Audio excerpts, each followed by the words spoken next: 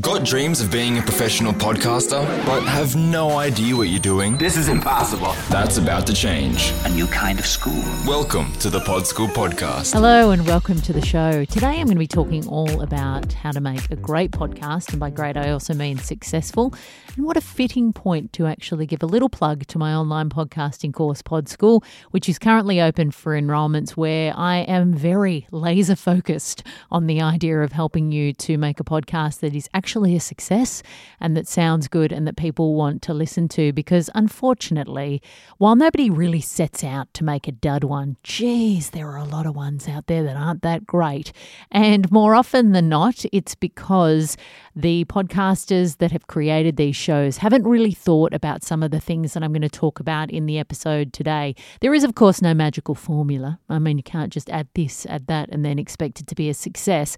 But there are some things that you can do to make sure that your show is designed for an audience, not just designed as a bit of a vehicle for your ego, because those shows tend to fade out fairly quickly because, unsurprisingly, nobody wants to listen to somebody barking into a microphone just because they want people to listen to them.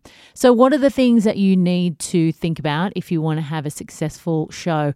The first is that you need to be listener first. You need to really think about who your ideal listener is and design your content for them. I talk a lot about this on this show. This is really the essence of creating a great podcast. And not thinking about this is a mistake a lot of podcasters make, but it's also a mistake I see a lot of brands make. So I've worked with a lot of brands creating branded podcasts, and it is often the biggest and longest, most frustrating point of discussion I have, getting them to a point where we're actually trying to create a show that appeals to an audience and that is listener driven, rather than just shoving a message that they want to shove down people's throats. So it's very important that you think about who your audience is and you put every single content decision, every single format decision, every decision about your show and how to promote it and get it out into people's ears through the lens of what would this person, my ideal listener, want.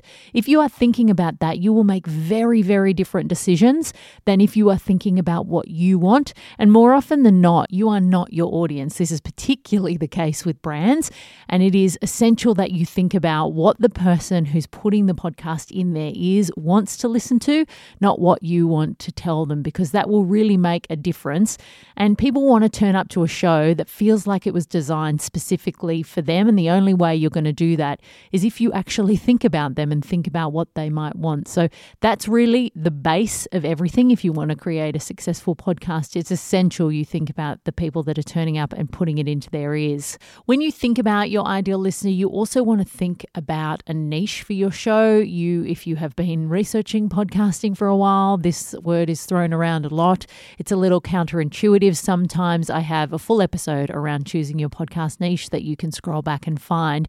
But it can be counterintuitive because a lot of new podcasters think, well, I just want to appeal to everyone. I want everybody to listen to my show. But unfortunately, as the saying goes, if you try and appeal to everyone, you'll end up appealing to no one. You need a really easy to define concept if you want new people who don't know you as a performer or a podcaster to listen to your show.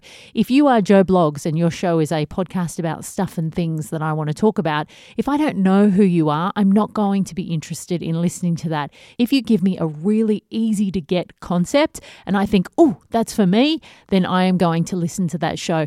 The exception to this rule is if you already have an existing brand or a name, because, for example, if Lady Gaga does the Lady Gaga podcast where Lady Gaga talks about whatever Lady Gaga wants to talk about, then she can appeal to whoever she wants, because really the niche is Lady Gaga. But if you are just starting out, you need to make sure that you have a definable concept, not only so that you can explain to new people what your show is about, but also so you can stand out from existing shows in a very, very overcrowded marketplace. So you want to make sure that you have a concept that is really easy to get.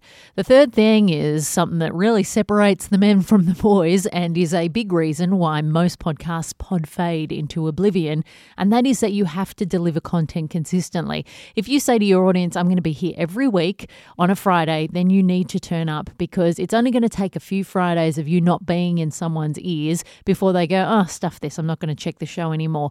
If you expect people to turn up to your show, you also have to turn up for them. So no shows have ever become blisteringly successful because they've turned up every now and then. Those are the kind of shows that people just get bored of because they can't rely on them and they're not going to get consistent content from them. So you need to deliver your show week in, week out. That doesn't mean that you have to do a weekly show in perpetuity until the day that you die. You can actually set up your show to be delivered in seasons, which can be a much easier way to actually deliver your content and to manage it behind the scenes. So that can help you batch record and get ahead of yourself so that you've got a bunch of episodes that can roll out, and then you can take a break and plan the next season of episodes and roll them out in a batch as well. So there are ways to do it smartly so you're not killing yourself, because actually doing a weekly show is a heck of a lot of work, and that's a real surprise for people when they actually jump in the deep end of podcasting and think, oh, I don't just sit behind the microphone for 30 minutes and that's it. No, you don't. So make sure that you know what you're getting into, because if you're going to start to deliver content, you need to do it consistently to really build an audience and to build a connection with people, because they start to rely on you and rely on your content and they want to hear more of it. So that is really important, delivering your content consistently, which is a bit of a bummer for people who are just like, I just want to do it when I feel like it. I mean, that's fine, but it'll be a hobby. It won't be much of a success. The next thing is audio quality. For the love of God, do not make a show that sounds like crap. There is absolutely no excuse for it anymore, because the tech is so readily available, it is so affordable, and really all you have to do, you don't have to have a fancy setup in your house. You could do exactly what I'm doing right now, because I'm in a space where I don't have a recording studio. I have got 3 pillows off my bed and my face is shoved in the middle of them. You just can't compete when there are so many shows out there and they sound so great. Nobody is going to listen to your echoey audio recorded in your kitchen while your partner clinks around cleaning the dishes. You have to have respect for the time that your audience is giving you and really give them the best quality audio possible, because nobody is going to stick around. You don't want to give your audience any reason to go somewhere else. And with so much competition out there, so many great shows, people can be really fickle, and bad audio is annoying to listen to. And people don't want to be annoyed when they're putting a podcast into their ears. So think about your audio quality. That is essential if you want to be a successful show. You also want to make sure that you get the chemistry right. Chemistry is such an important part of podcasting, and really the holy grail for any show is when you have listeners that say, I feel like I know you. I feel like you're a friend. I feel like I want to have a beer with you. I feel like I want to go to your house and hang out and, spend time together. And that is only possible if you have chemistry with your audience or with your co-host. So obviously if you're presenting a show solo, you can be like, who am I supposed to have chemistry with? I'm talking to a wall. But you're supposed to have chemistry with your audience. And that really comes down to how you're presenting your show. Are you connecting with your audience? Are you thinking about them individually and talking to them one by one? Are you presenting in a way that's engaging so that they feel like they're just sitting down listening to you have a chat with them? If you have a co-host, of course, the chemistry between you and them can really lift a show, and it can be the thing that people actually tune into. So chemistry is one of those things that really makes people buy into the show and feel a part of that community. And that's also what makes people want to buy your merchandise or turn up to your live events or donate to your show via Patreon. Those are the kind of things that you end up cashing in on later. And I don't mean that just in a monetary way, but that's really the power of your show.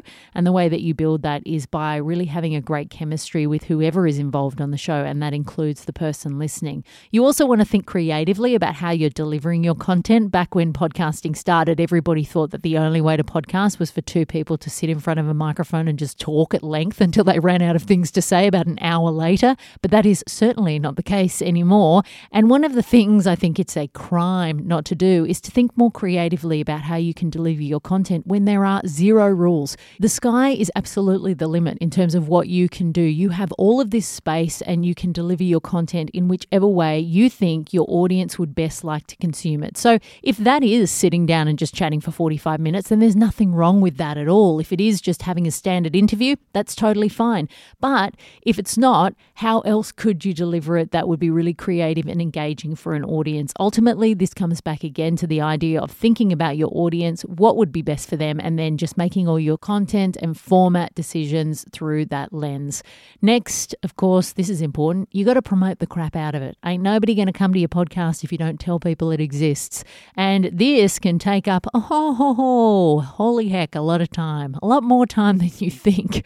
You could really, promote until your heart's content. It could be another 5 full-time jobs on top of the time you have already dedicated to your podcast. But you want to make sure that you're shipping it out in as many places as possible. And that means talking about it more than just the day or the week that it actually drops.